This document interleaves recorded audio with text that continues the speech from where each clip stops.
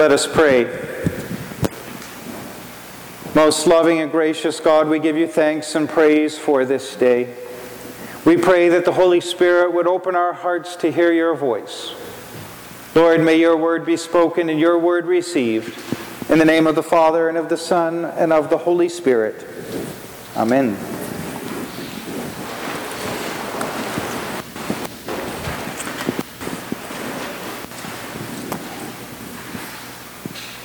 As we arrive at this fifth Sunday in Lent, we start to see a shift in the readings which point more quickly to the work that Jesus will do at the cross.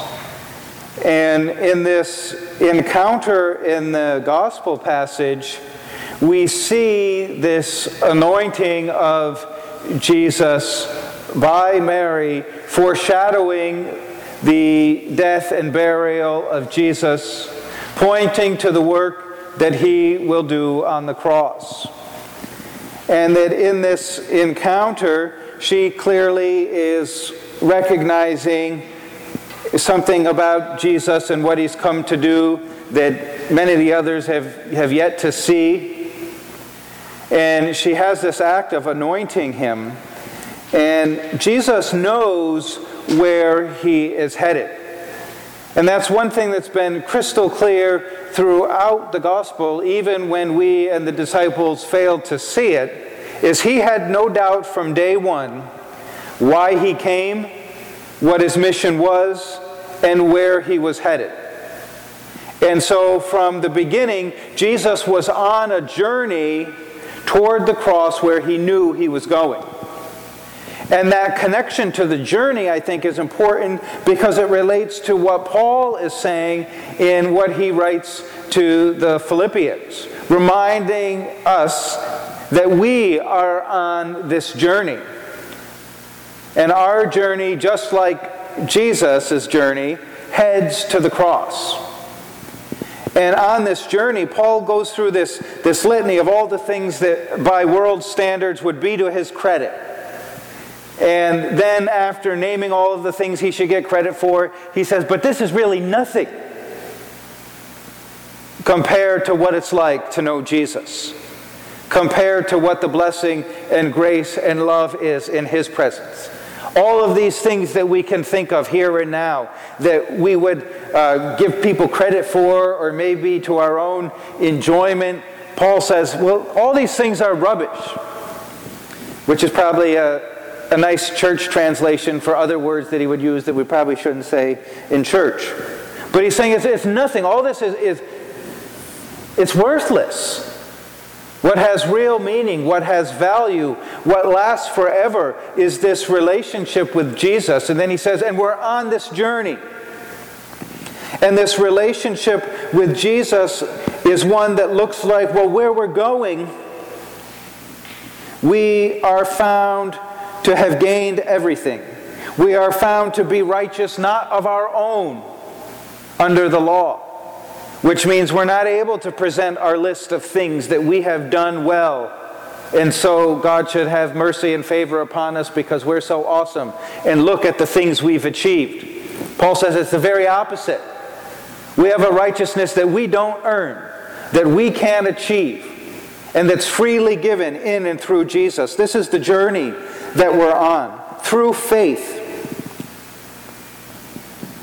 And Paul says, that his goal is to know Jesus and the power of his resurrection. And he also says part of this same verse would be a section we'd probably cross off, and the fellowship of his suffering. Nobody necessarily wants to sign up for that. But I think there's a clear recognition from Paul that as followers of Jesus, our journey is also to the cross. But what we find there is different than what you might expect. Because the world used the cross as an instrument of torture and death and humiliation and destruction. But when we journey to the cross, because of what Jesus has done, at the cross we find life. At the cross we find forgiveness. At the cross, we find love. And Jesus' death and resurrection has turned this instrument of torture and shame and destruction, and now says to people, this is an instrument of life. I have given myself for you. So that our journey to the cross need not be one of fear and terror, thinking when we get to the cross we're going to meet an angry, destructive God who is longing for our demise. But rather, at the cross, we find a loving God with outstretched arms who offers himself and says, come to me. That's our journey, step by step, day by day, as the Spirit leads us in this process of transformation. And when we get to the cross, all we can do is surrender our whole life to Jesus and say, all that I have you've given me, all that I have is yours. Come and live in and through us. Because as Paul said, that's what it's all about. Everything else is worthless as we surrender our life. And I think it's important that we see that Paul doesn't say, oh yeah, and look at me, I got it all together right here and now. He says, this is the journey we're on. We know where we're going, and what's our call as followers of Jesus? We press on toward the goal. He didn't say, oh, well, I've nailed it, so I'll be sitting here on the couch watching you. There's nothing left for me to do, as if he's finally reached this destination. And we can look at the faith journey like that. But Paul's reminding us, no, this is a never-ending journey that we're on with Jesus. And the Holy Spirit works in us day by day to change and to shape and transform us. And Paul says, press on. Move forward with Jesus. And in fact, he says, forget about what lies behind.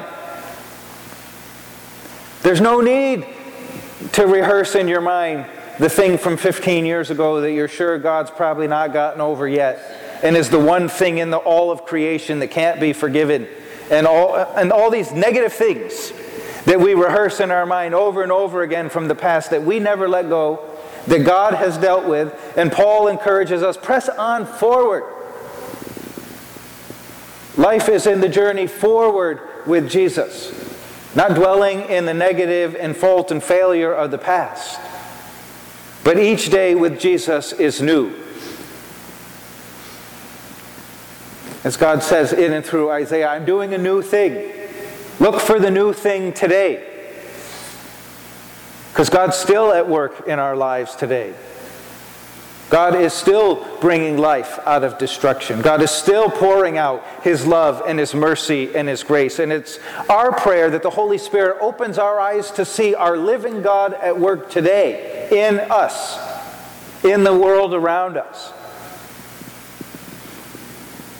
And so as we know where Jesus is headed, all of the liturgies of Holy Week, which we begin next week, will point to the path of the journey of Jesus.